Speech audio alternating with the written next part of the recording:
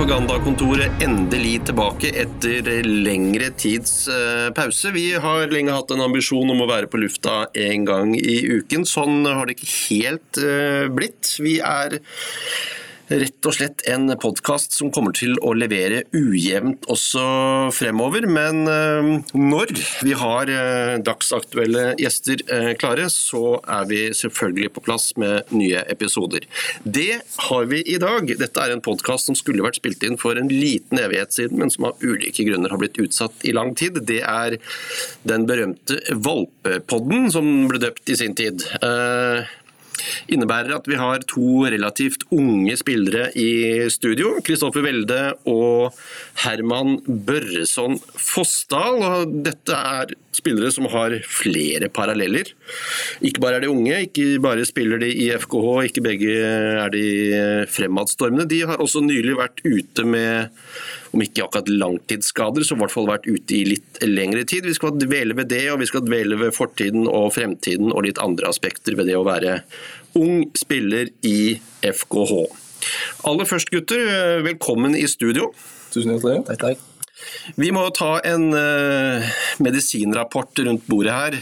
Selv føler jeg meg i perfekt form. Var hos legen senest for et par uker siden og legen min var særdeles godt fornøyd med min fysiske og psykiske tilstand. Men hvordan er det med dere to? Dere er litt på vei tilbake, føler jeg. Du, Herman? Ja, jeg kan starte. Jeg har vært ute 2 måneder nå, men begynte å trene for 2,5 uker siden. Har spilt min første kamp for sesongen og har trent godt, så jeg er så å si helt tilbake. Du må fortelle oss litt, hva var det som skjedde? Dette her er en skade du fikk under den første treningsleiren til FKH tilbake i slutten av januar i Marbella. Ja, stemmer da. Det var siste dagen, siste treningen. For halvveis jeg hadde med økta, og så fikk jeg da en vridning i ankelen. Det resulterte i at jeg ikke fikk reise hjem med laget. Jeg måtte på medical flight, så fint ble kalt. Måtte jeg bo på hotell da et ekstra døgn i Spania, helt alene. Kom på flyplassen og ble kjørt rundt i golfbil, og ble følt av denne personell rundt på flyplassen. Det var jo helt fantastisk, for jeg 3 sett for meg selv på flyet, både fra Spania til Oslo og Oslo til Haugesund, så jeg ble tatt godt vare på, det er sikkert visst. Selve skaden, det var vel 4 leddbånd i ankelen som fikk seg en trøkk, og muligens et lite brudd, så jeg måtte gå med sånne her skisko da, i 6-7 uker. Litt krykk også i starten, men ellers så var det bare skiskoen jeg gikk og drog på. Den skiskoen husker jeg, den røk i forbindelse med en bowlingkamp. Ja, det Skistad da, som fikset den der bowling og nede på Eiker Rooms, den der, hva heter det? Teambuilding med laget. Og da, i dag skulle vi få en strike der, og så røyk skoen dessverre. Men Audun og Ørjan var kjapp med å bestille en ny, så det er fint. Den skiskoen der, den er vel du også godt kjent med, Kristoffer? Jeg mener å huske å ha sett deg hinke rundt med en tilsvarende sak på beinet i vinter. Ja, jeg har fått en skade jeg også. Ganske, i hvert fall samme sted som Herman. Altså, ikke langt til i hvert fall. Jeg gikk og drog på samme skoen jeg også. I en litt mindre periode. Skulle egentlig hatt den litt lenger, men jeg ble drita lei den til slutt, så jeg tok den av en uke før. Grunnen til at jeg gikk med den var fordi jeg pådrog meg en skade på landslagssamling andre dagen der. En liten forberedelse til EM-kvalifiseringen. Dette var jo 30-brudd, så hadde jeg kommet av som legene og fysioterapeutene tror at jeg har spilt for mye futsal og for mye innefotball i vinter. Så det har vært mye skifte på kunstgress og diverse. Så dette er jo en belastning som har gått over tid, og til slutt så knakk det. Det endte jo opp med at jeg måtte få inn en skrue, operert i Bergen, men nå er jeg heldigvis tilbake igjen da. Ja, fortere enn forventet. For nå er begge to tilbake på treningsfeltet, ja, om ikke 100% for fullt, for det må vel balanseres litt med tanke på at dere har vært ute en stund. De kan ikke bare slenge seg rundt og henge seg med en eliteserietrening sånn uten videre. Nei, stemmer da. De passer på oss fysierne og får med seg da at vi kan ikke starte helt på maks, men gradvis bygger vi treningene oppover, så vi gode hender der. Det å være tilbake igjen, hvor kjedelig har det vært å sitte ringside og se lagkameratene trene og spille kamper i sesongoppkjøringen og i seriestarten? Hva med deg, Kristoffer? Jeg synes ikke så mye skade egentlig. For meg har det vært tøft. Jeg har måttet jobbe med meg selv, men jeg har trent alternativt og fått tid til skole, ikke minst. Og så har jeg jo, så å si, kommet ganske raskt tilbake. Jeg har kommet fortere tilbake enn forventet, og egentlig gjort ting som jeg ikke burde gjort. Jeg har startet trening for tidlig, men so far so good, så det har ikke hindret meg helt ennå. For du viden kjent for å ville trene og spille mest mulig fotball, og må kanskje holdes litt i tøylene av det medisinske apparatet her? Ja, jeg har kranglet en del med Auden, Ørjan og diverse andre, om jeg kunne få lov til å trene før, og få lov til å trene mer, og få lov til å være med på benken og spille kamp, men det har jeg holdt meg igjen. Så har jeg sneket til meg på økter der jeg har holdt på med for meg selv, og litt sånn så det har gått på 2 lagsøkter. Noe som jeg har fått streng beskjed om flere ganger at jeg ikke bør gjøre, men når sulten så stor, så er det ikke lett å holde igjen. Et veldig lurt tips der, Kristoffer, når du skal snike deg til treningsøkter som du ønsker å holde hemmelig, ikke legg de ut bilder på Snap og Instagram. Nei. Fort gjort å bli avslørt da. Jeg må snart begynne med en blokkerunde, for jeg har alt for mange rundt støtteapparatet. Jeg har ikke sagt et ord, bare så det er sagt. Jeg tyster ikke. Det er Ørjan. Ja. Hva med deg, Herman? Du var ute i enda lengre tid og gikk vel enda lengre på krykker og sånn sett mistet vel større deler av sesongoppkjøringen. Kjedelig for en ung fremadstormende keeper? Selvfølgelig er det kjedelig. Når jeg tenker tilbake på det, så er det egentlig nesten det beste tidspunktet skaden kunne komme på, bortsett fra fri da, i etter november-desember der. Men går ikke glipp av noe særlig ved kamper, bare oppkjøring treningskampene, men det er jo generelt ikke så viktige, sant? Så seriekampene. Men selvfølgelig at du skal stå opp hver dag og vite at du skal sitte på en sykkel og sykle i 40 minutter for så å trene vekter og jobbe med styrke, så det motiverer ikke det hele tatt. Da har jeg heller lyst til å ta på i fotballskoene og spille fotball. Enkelt og greit. Hvordan tror dere Marko Ćosić har det, som har nå haltet rundt her i, helt siden sesongsoppkjøringen begynte, og var vel hjemme skadet i juleferien også, før man fikk gjort noe, og ventes å være tilbake først ut på høsten? Så synes jeg på Marko der, så jeg har ikke lyst til å ryke noen korsbånd i nær fremtid i hvert fall. Det virker ikke noe kjekt. Jeg skal ta mye av skylden for den skaden der egentlig. Da var jeg på en trening i fjor høst, mot slutten av sesongen der vi gikk i en løpsduell, og så dro jeg han litt, så han røyk korsbåndet, og så har han vært ute siden. Så det er så kjekt at han var ute så lenge, og jeg bærer det på mine skuldre egentlig. Det er kjedelig, men Marko har en bra innstilling. Jeg tror han kommer til å komme fort tilbake. Synes du er veldig hard mot deg selv, Kristoffer? Jeg skal ikke ta avskylda. Han hadde et svagt kne fra før av, men det var jo på en måte siste dråpen. Han har sikkert kommet før eller siden, så det var kanskje bare at han kom så fort som mulig egentlig. Jeg husker Eirik Horneland nevnte noe interessant i forbindelse med skaden til Marko. Vi skal ikke dvele for mye ved den. Han er i full opptrening og på vei tilbake, men han nevnte noe om at gjennom hele fjorårssesongen så var det alltid sånn at hvis du ikke var på plass tidsnok og mentalt, hva skal jeg si for noe, klar når treningsdagen startet, så fikk du alltid beskjed om å trene med Harald fysisk. Det var liksom straffen for å ikke være presis og sånne ting.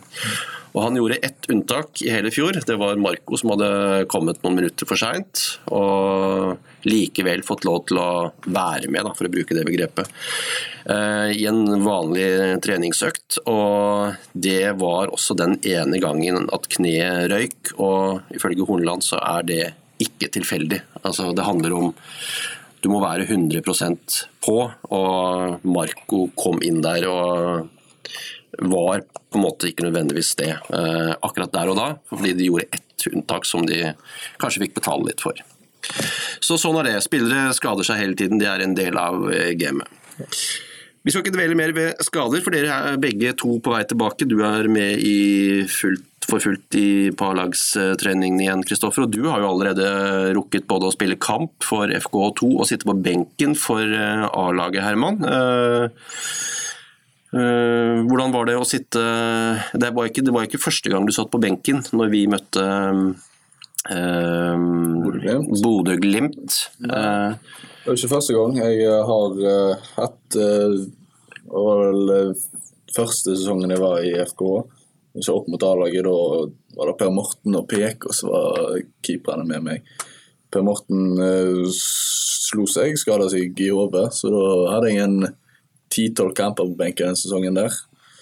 Neste sesong har det vært 2-3 stykk, og nå har jeg allerede fått 2 denne sesongen her. Så ja, jeg trives på benken, jeg. Eller trives, jeg har lyst til å spille, men altså, det er kjekt å få være med, tenker jeg.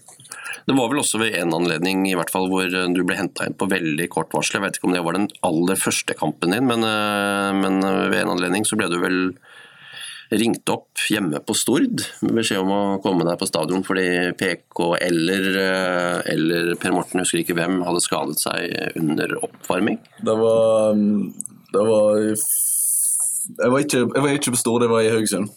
Jeg var i leiligheten på Haugesund, og det var etter Per Morten hadde reist, eller gått til Fredrikstad, det var. Så det var PK som skadet seg på oppvarming. Etter den i ryggen så låste seg, så da ble jeg ringt, det var hjemme mot Molde. Så da kom jeg, hva var det, 2-3 minutter etter kampen hadde startet, og bare inn rolig der og satt meg på benken. Det da man håper at man får sjansen, eller er det greit å bare følge kampen for ringside? Da tenker jeg greit å følge kampen for ringside. Altså.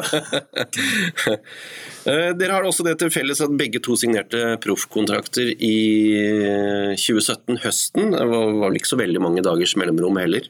Var det en milepæl for dere? Ja, det er noe jeg har... Altså den sesongen her, da skjedde det ganske mye. Det var det første debuten min, og så kom kontrakten, og det lå liksom litt i kortene. Jeg visste at jeg kom til å... Altså hvis jeg fortsatte som søtter, så visste jeg at jeg kom til å komme med en kontrakt, og så sa jeg Jostein, og jeg har møtt på kontoret mitt den og den dagen, og så fikset jeg meg en kontrakt, og så var det egentlig alt i boks da. Så det gikk ganske fort, det var ikke noe sånn... Det var ikke spekulasjoner rundt det veldig lang tid før, det var mest rett etter den debuten og etter Vikingkampen. Hva med deg, Herman? Når du endelig begynte å heve millionlønn i FK fra med i høsten 2017, det var... Jeg synes selvfølgelig det er det du jobber for, å bli profesjonell fotballspiller, sant? At du kan leve av å spille fotball og gjøre det du synes det er kjekkest i hele verden. Så selvfølgelig milepæl og strålende fornøyd og takknemlig. Vi skal dvele litt ved seriestarten og kommende kamper for FKH litt senere, men vi møter Ranheim nå på søndag, et lag som består av, ja, jeg vet ikke om de har noen fulltidsspillere i det hele tatt, jeg tror de fleste spillerne jobber deltid.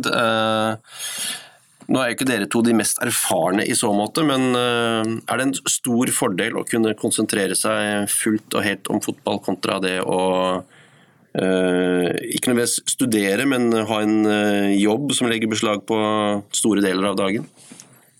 Ja, da vil jeg tro at hvis du fotball jobber ned, så tror jeg det er en fordel, absolutt. Er det i første rekke restitusjon du får bedre anledning til? Ja, så du får fokusert på det du skal den dagen. Altså, hvis du jobber fra 8 til 3, og så skal du rett på treningen til det, så er det kanskje ikke at du har fått i deg mat, eller fokusere rett. Sånn som vi har ordningen her på stadion, der vi går og spiser frokost til 8:30, og så er det trening, og så er det lunsj. Så responderer kroppen mye bedre på det, tenker jeg, altså. Hva gjør dere når dere ikke er en del av treningshverdagen som starter ganske tidlig på stadion og slutter vanligvis i 2:30-3-tiden? Hva gjør dere utenom? Jeg går jo på skolen, og jeg har noen måneder igjen på det. Bortsett fra det så gjør jeg ikke så mye. Jeg er DJ-er på Indre Kai? Nei. Jo. Ja, en gang. Ja, det holder. Det holder. Jeg har et bilde av det til og med. Ja. Jeg var DJ en gang. Bortsett fra det så gjør jeg ikke så mye med kompiser. Chillen hjemme. På Løkka selv, når jeg ikke er skadet. Jeg med familien og slappe av. Fart litt rundt av og til, men tar egentlig livet ganske med ro og fokuserer mest mulig på fotball. Og med deg, Herman? Får du tid til noe annet enn å trene og spise og sove? Ja, jeg har jo litt sånne småjobber, så jeg driver på med fritiden. Jobber nede på IQ Rooms, nede på kajen der. Her er sånne der escape rooms, og dette. Der jobber jeg, det er sånn førstemann til mølle-opplegg der de legger ut på Facebook, og så melder du fra det hvis du kan. Ellers så har jeg nå nylig fått også en stilling i Nord som keepertrener for utviklingsavdelingen der, så skal jeg begynne med det en gang i veka. Så er det jo rekktreninger på ettermiddagen, så vi går på, og så blir det selvfølgelig litt PlayStation og litt sånt på ettermiddagstid. Ja, som så hører og bør. Fotballspillere, det er jo syssel nummer 1. Det er PlayStation utenfor, har jeg inntrykk av. Vi må starte med begynnelsen for dere begge. Start med deg, Kristoffer. Du er jo fra Kopervik. Karrieren startet i Kopervik i sin tid, var det sånn å forstå? Ja, det var egentlig det jeg kan si det jeg registrerte. Jeg spilte jo egentlig i Torvestad først. Det var mer sånn guttefotball når jeg var første til 3. klasse. Men jeg startet i Kopervik, ja. Spilte en god del der noen år, så gikk jeg til Vard et år. Lykkes ikke helt der, så gikk jeg tilbake til Kopervik. Og så var det 16-årslaget til FK, så ble jeg opprettet en nasjonalliga-greiene. Så var jeg 1 år der. Jeg trente litt med FK2, jeg fikk smake litt på det, og 3. divisjonsdebuten. Så tok jeg graden opp til FK2, nå i fjor, og litt året før det. Og deretter oppe på A-laget. For du var vel også, kanskje den første, og muligens også eneste, som vel ble en del av FKH-team 1 år før man vanligvis pleier å bli det, for da var det yngste laget den gang var FKH G13, men du var 12 år når du ble en del av FKH-team. Ja, jeg husker ikke helt hvor gammel jeg var. Jeg gikk jo i 4. klasse, husker jeg. Jeg vet ikke hvor gammel jeg var, det er vel noe sånt. Jeg begynte 1 år før de andre, og fikk utviklet meg bra der, hver tirsdag og torsdag før skolen. Og litt i helgen og litt turneringer i løpet av året og sånne ting som det da. Ja. Med deg, Herman, du kom jo fra Stord. Ja. Var det der eventyret Herman Børreson Fossdal startet i sin tid? Ja, da kan jeg jo si. Altså, jeg har spilt på Stord hele livet mitt på FK. Jeg har gått graden i Stord. Aldri fått en A-lagskamp eneste. Det er litt kjipt, men litt benk, ellers har det vært juniorfotball i Stord. Ble med på kretslaget i Bergen. Reiste opp der hver mandag, jeg og noen andre fra Stord, og trente i Vestlandshallen, og så var det hjem igjen på ettermiddagen. Jeg merket jo tidlig at det ikke var noe særlig for meg. Jeg var ferdig på skolen, og så var det rett til Bergen for å trene, så da kom jeg i kontakt med, jeg vet ikke om det var Pøm eller Kolla eller noe, som ville være med ned på FKH-team. Reiste ned der i stedet for, og trevdes mye bedre. Så da valgte jeg den veien der, rett og slett. Så når jeg begynte på TG også, så fikk jeg da tilbud om å signere da, for FK. Så da ble jeg en del av rekklaget der, når jeg kom der. Ja. Hvis man skal si noe generelt om det å være ung spiller, basert på deres egne erfaringer i FKH, er det en fin klubb å være i som ung spiller med ambisjoner? Ja, det vil jeg si. Altså, spillergrupper tar det godt imot. Det er masse unggutter også, så du føler deg ikke alene, hvis det er rett å si. Rekklaget, der er det så å si bare ungt, så der får du god kamptrening, og så viser de da at de satser jo litt på unggutter oppe på A-laget også, så det er bare til å jobbe målrettet da, så får du sjansen der oppe. Og med deg, Kristoffer? Du som har vært med fra så tidlig i systemet som det vel er mulig å komme, og siden ta hele veien opp til A-laget? Ja, nei, det er ikke mange som har gjort det. Mange har vært inn og ut av forskjellige klubber og hatt en litt lengre reise enn meg. Jeg har vært heldig og ikke minst dyktig, som har klart å tatt graden oppover. Når jeg kom opp på A-laget, så var jeg var litt alene, men jeg hadde et par, sånn Robert, Herman var jo der, og Arendt, de var litt eldre enn meg, det var ikke så mange på min alder. Og så, de tok meg bra imot, det gjorde de. Men jeg kjenner nå at jeg er gått inn i gruppa og tør å dra en spøk på de eldre og blitt litt varmere i trøya enn jeg var før. Så ja, jeg har klart å etablere meg bra i denne gruppa. Vi hadde jo en egen podcast i utviklingsavdelingen tidligere i vinter, og da sa Pømmen, var det vel, som forklarte hvorfor akkurat du var en av de som hadde gått hele den veien alle gjerne forestiller seg at man skal ta, at man skal komme inn i FK-systemet, gå alle gradene og komme ut som A-lagsspiller. Det er det veldig, veldig få som klarer, og for veldig mange så går veien via omveier, men du var en av kanskje den eneste som har klart det, og Pømmen forklarte det med ett ord, og det var spilleglede, sa han. At for å klare det så må du elske å spille fotball så mye som det Kristoffer Welde gjør. Ja, det er vel kanskje derfor jeg kom så tidlig tilbake fra skaden nå. Jeg maser på fysioen, jeg maser på alle om jeg kan få trene. Jeg går på 2-lagsøkter under en halvtime etter jeg har vært på A-lagsøkt. Fått konsekvenser for det, men det er på grunn av at jeg har så lyst til å lykkes, har så lyst til å spille fotball. Jeg har alltid hatt lyst til det, og liksom, når jeg gikk på barneskolen, så gikk jeg alltid med en ball i beina bort til skolen og ble kalt ballgutten og sånn som det da. Jeg har alltid hatt en ball med meg, uansett om jeg var på ferie, uansett om jeg var med på skolen. Jeg hadde liksom en ball med meg overalt. Alltid en ball med meg i bilen i tilfelle jeg skal på Løkka. Så liksom den gleden og den, hva skal jeg si, lysten på å spille fotball som har brakt meg her, først og fremst. Og med deg, Herman, er det gleden over å spille fotball som driver deg? Ja, så absolutt. Altså, lysten og gleden er der, men om man er like sterk så Welde sin, det tviler jeg på, men selvfølgelig, jeg synes det er kjekt å spille fotball, og jeg trives med det, så ja, jeg tror da at det er gleden og lysten som driver meg, altså. Jeg vet ikke om dere har fått med dere denne diskusjonen som har gått nå i europeisk fotball etter at Per Mertesacker, Arsenal-spiller og tysk landslagsspiller, skrev en kronikk i en avis, var det vel, eller i et intervju, fortalte at han mistet gleden ved fotball tidlig i 20-årene, og på tross av at han da hadde spilt landslagsfotball i ytterligere 10-12 år og spilt for Arsenal og for Werder Bremen og vært kort og godt en av Europas aller beste midtstoppere, så gjorde han det aldri fordi han syntes det var gøy å spille fotball lenger, men det var fordi forventningspresset som hvilte på skuldrene hans som toppspiller hadde drevet han videre hele tiden, og han fortalte at veldig kort, da, det er litt mer nyansert enn så, enn at presset som fotballspiller gjorde at tilværelsen hans egentlig ikke var sånn all verden.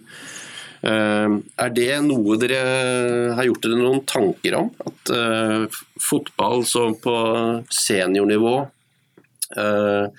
kanskje blir noe annet enn det har vært underveis i løpet frem til å bli seniorspiller, at man kommer en dag hvor dette er, om ikke bare en jobb, så er det andre ting som på en måte dominerer det å være fotballspiller? Ja, jeg føler ikke så veldig mye. Jeg føler jo litt press, men det er ikke sånn at jeg mister lysten å spille fotball på grunn av det. Ja, det er flere folk som ser på nå. Du har opp til 6000 folk som ser på kampene her på stadion. Folk vet hvem du er. Trenerne stiller krav, har forventninger til deg. Medspillerne stiller krav. Støtteapparatet. Det handler om å være en god 24-timersutøver der du ikke bare spiller fotball, men du har kostholdet, du har søvn, du har alt som skal til for å lykkes. Det er liksom de små faktorene pluss fotballen, der det stilles veldig store krav og forventninger til. Men det er altså dette er jo jobben din, dette er det du har lyst til. Jeg kommer litt inn på det med lyst igjen. Det er jo dette du offrer deg for. Så presset er der, men det er ikke sånn at jeg kjenner så veldig mye på det. Det mest å ha det gøy med fotballen, og selvfølgelig lykkes da. Den dagen du ikke lenger synes fotball er gøy, Herman, legger du opp da som 22-åring? Det kan faktisk være det jeg gjør, ja. Det kan være jeg legger opp, hvis jeg mister lysten, så legger jeg fort opp, altså, for da, når jeg ikke har lysten, da det ikke vits i å holde på med det, tenker jeg. Skal ta oss og ringe dere igjen når dere har blitt sånn 22-23 år. Gjør et notat av det i kalenderen her. Skal vi se, ringe Kristoffer og Herman. Sånn i 2023 blir vel det da. Sånn cirka. Jepp, tar vi den diskusjonen opp igjen da. Vi må ta noen seerspørsmål, Anders, ikke lytterspørsmål. Svært få ser oss. De fleste der ute hører oss. Vi starter med et spørsmål som går på dette med å ha lagkamerater som siden forsvinner underveis i løpet. Jeg tenkte jeg skulle bruke et godt eksempel. Sverre Bjørkjær, som begge har spilt med på FKH2, som var FKH2-kaptein, og som har vært en del av FKH-systemet siden han var 15-16. Han kom fra Søgne, og i vinter så dro han til Strømmen. Og det vedkommende lurer på, er det tungt å miste kompiser når sånne ting skjer? For sånne ting skjer plutselig veldig fort, og gjerne uten noe særlig forvarsel.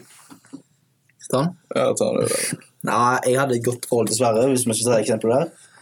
Det var liksom han som ga meg gode råd om hva jeg burde gjøre, og hvordan jeg burde oppføre meg, og hvordan jeg burde lytte til trenere, lytte til folk rundt meg, og hvordan jeg burde gjøre for å best mulig etablere meg på dette laget. Så akkurat det med Sverre var jo veldig trist.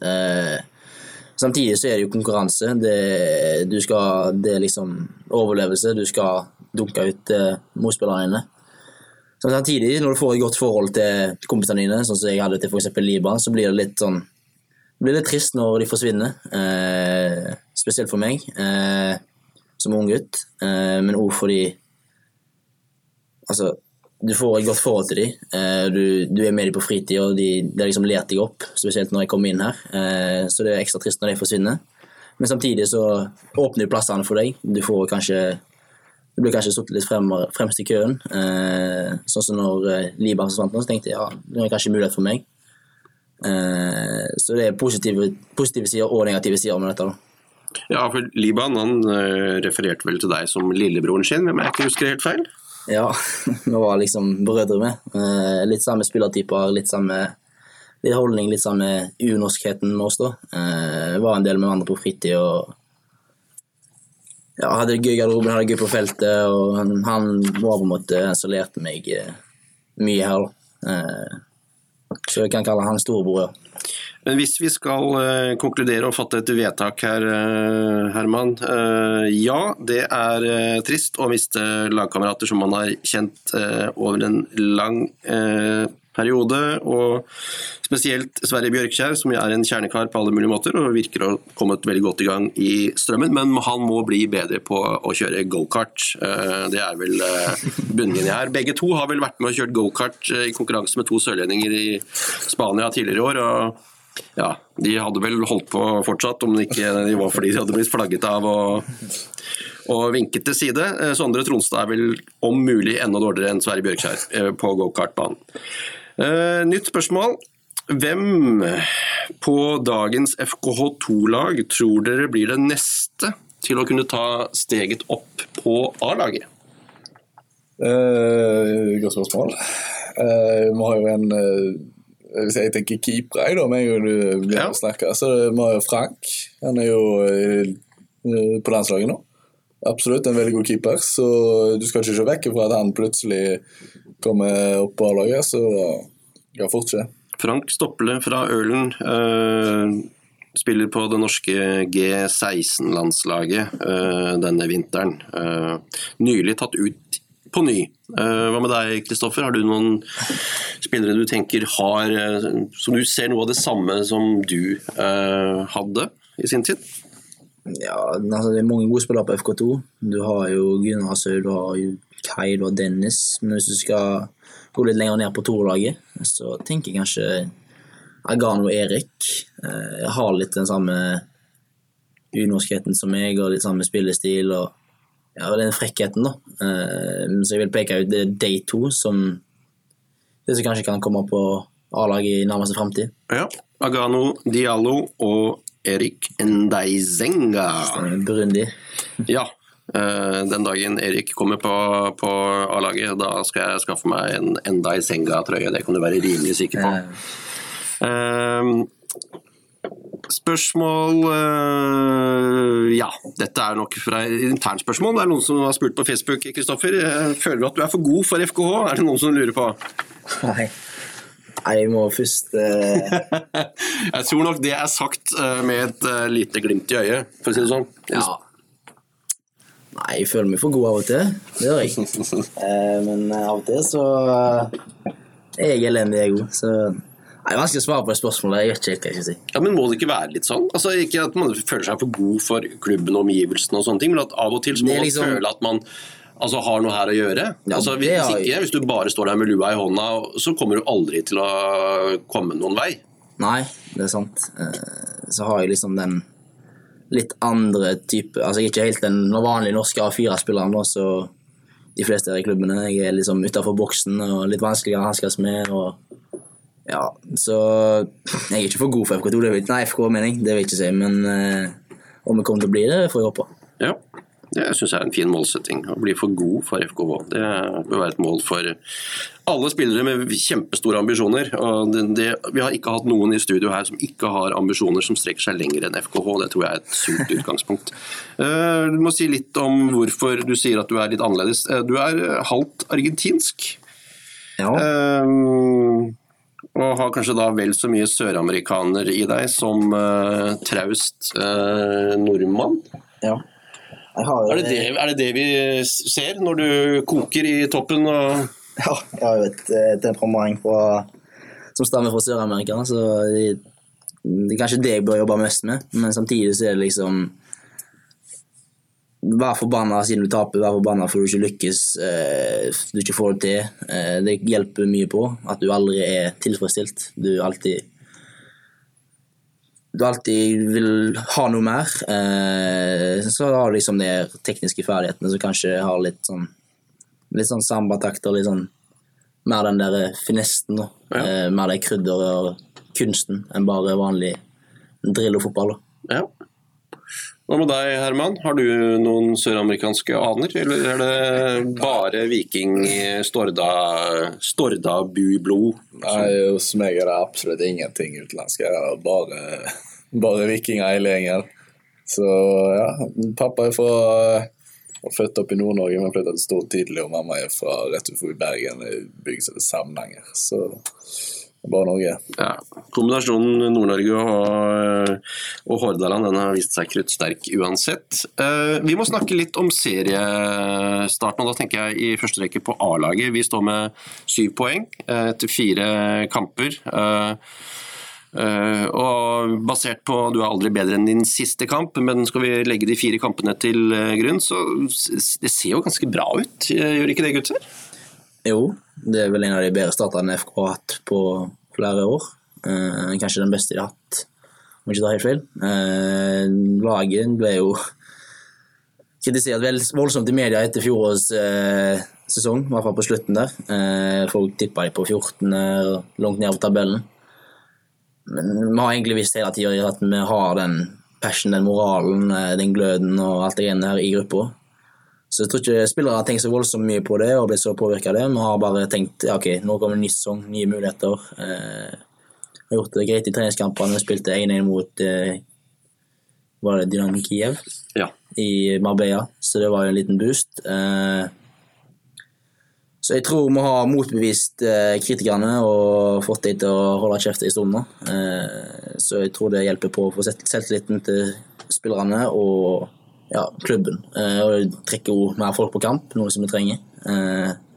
Så det gjør at fotballen får en litt større plass på Haugaland nå enn det var kanskje i fjor da, på slutten av sesongen. Herman, synes du det et FKH-lag som fremstår med fasong og struktur og som et skikkelig kollektiv, slik FK Haugesund egentlig alltid har basert seg på å være, vi har sett så langt? Ja, så absolutt. Og hvis vi hadde slått Sarpsborg, så hadde vi ledet tabellene. Det kan jo umulig være dårlig, så 24 kamper burde kanskje hatt 9 hvis vi hadde slått Sarpsborg der. Vi var klart best. Jeg ser vi har hatt en meget god start på sesongen, og flere flotte opplevelser i vente, tenker jeg. Du var inne på at vi fikk mye pepper fra folk rundt klubben i forhold til sesongoppkjøringen og resultatene der, Kristoffer. To lag som gjorde det veldig bra i sesongoppkjøringen, Odd og Rosenborg, det var vel de to beste lagene sammen da med Sarpsborg, tror jeg, hvis man ser på resultatene.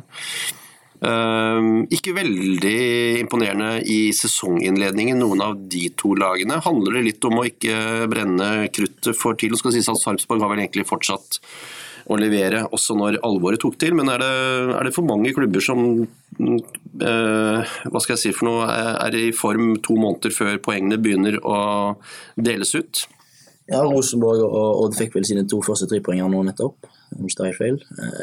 De har vel det er på tide at Rosenborg gir fra seg det gullet snart, og at noen andre kommer opp. Molde virker som en sterk kandidat, Sarpsborg og FKH, faktisk. Det handler om altså, treningskampene, det har jo noe med selvtillit å gjøre, men sånn sett under ett så er det ikke det viktigste. Det viktigste er at du har en bra treningshverdag. Du kommer jo vekk på treningsleirene for å oppleve litt, få noen litt annen, hva skal jeg si, du får litt andre stimuli, alt det greiene der, sånn at du klarer å fokusere best mulig på sesongoppkjøringen, for det er det eller sesongstart, det er liksom det som betyr noe, eliteseriekampene. Hva som skjer i treningskampene, ja, det har en betydning for følelsene spillerne har etterpå, og alt det greiene der, men egentlig så har det ikke så stor betydning. Så jeg tror det er mye grunn til at FK har gjort det så bra nå, de har klart å lade batteriene bra, og fått en god start på sesongen. Vi har fått inn 2 nye fjes nå helt i slutten av overgangsvinduet. 2 Sankt Etienne-spillere, Ben Karamoko og Erin Pineiro, som dukket opp i går og var på sin første FKH-trening i dag. Litt tynt grunnlag å vurdere han på, men basert på det lille du fikk se i dag, Kristoffer, hva synes du om vår venn Pineiro? Ja, bra. Jeg fikk det var en bra kombinasjon av ham på treningen. Jeg følte jeg hadde litt samme spillestil, litt samme typer da. Han kom jo litt spansk og litt portugisisk, så jeg har en liten dialog med han, og jeg følte jeg fikk en fin tone med han, så han er absolutt en bra spiller, og ser at han har kvaliteter, sammen med Benno da, som styrer i lufta. Din vurdering av spillerstallen i år, Herman, du har jo vært med noen år, og kan jo trekke noen paralleller til tidligere årganger. Spillemateriale i FK Haugesund, er det solid? Sånn som jeg ser det, så tenker jeg vi har en veldig god start av det i hvert fall. Når vi ser på benken nå, så har vi fått inn Erin nye der.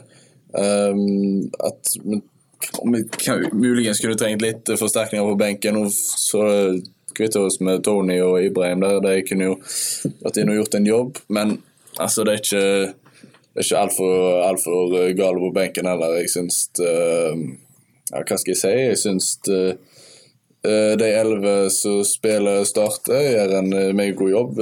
Har jo trent godt i preseason, så de er godt trent og godt rustet til å spille 90 minutter, så å si. Så lenge vi ikke får noe skade eller noe sånt, så tror jeg spillerstellen er ganske så bra, ja.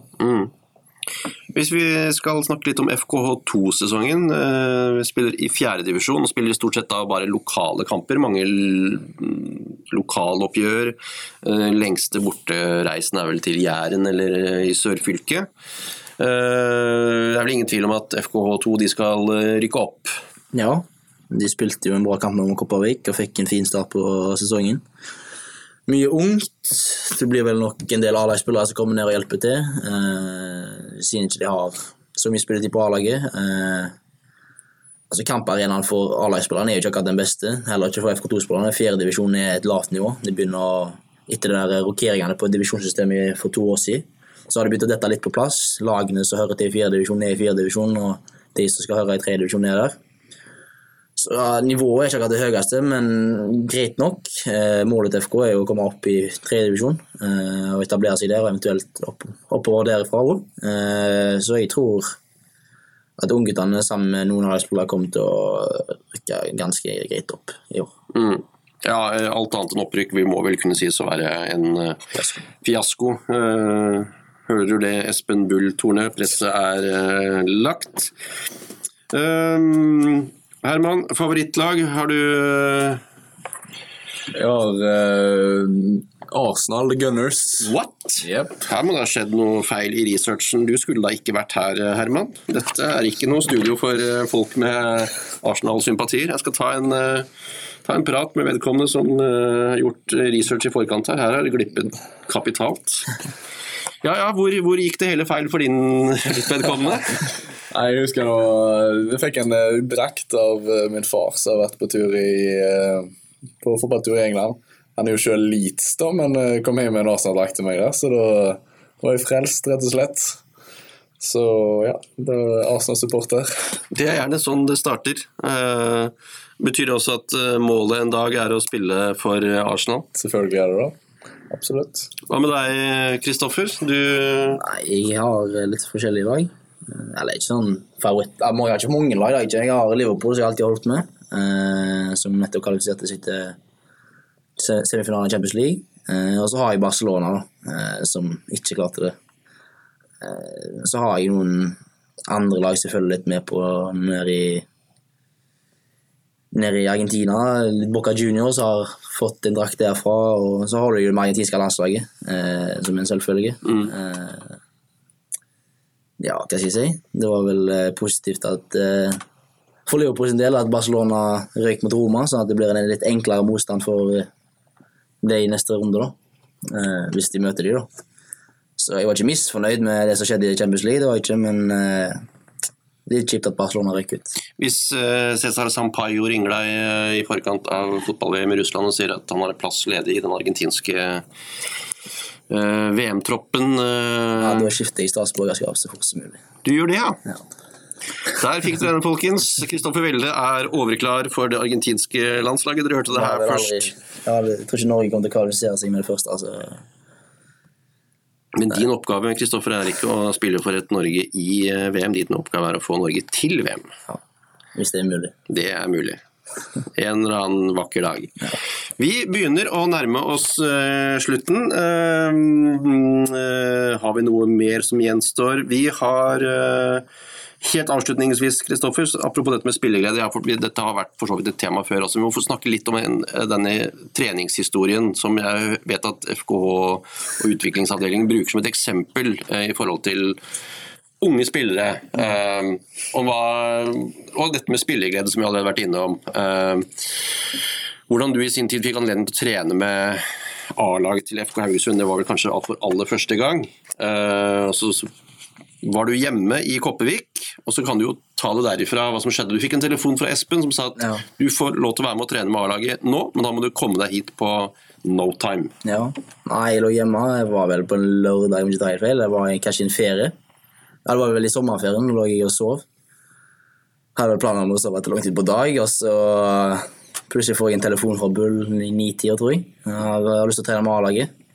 Jeg bare selvfølgelig har jeg lyst til det, og så hadde mamma kjørt på jobb, jeg hadde ikke lappen i den tiden der. Pappa var i Nordsjøen, og jeg ringte vel ikke tante eller farmor eller noe sånt som det, så da ble det fort en taxi til Haugesund stadion, der jeg fikk min første A-lagsøkt. Hvem var det som betalte for den taxien? Det var vel mamma.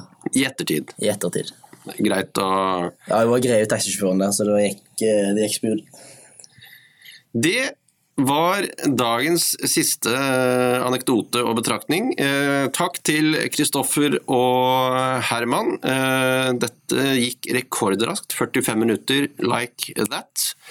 Sånn det når det flyt i sendingen og to snakkesalige gjester som vi garantert kommer til å høre mer om fremover. Vi tilbake, ja, det hadde nær sagt om en uke, det gir ingen garantier for lenger. Vi tilbake akkurat når det måtte passe, så stay tuned. Propagandakontoret på ingen måte lagt ned. Vi jobber høyfrekvent og mer iherdig enn noen gang. Det tar bare litt lengre tid mellom hver gang det resulterer i en podcast.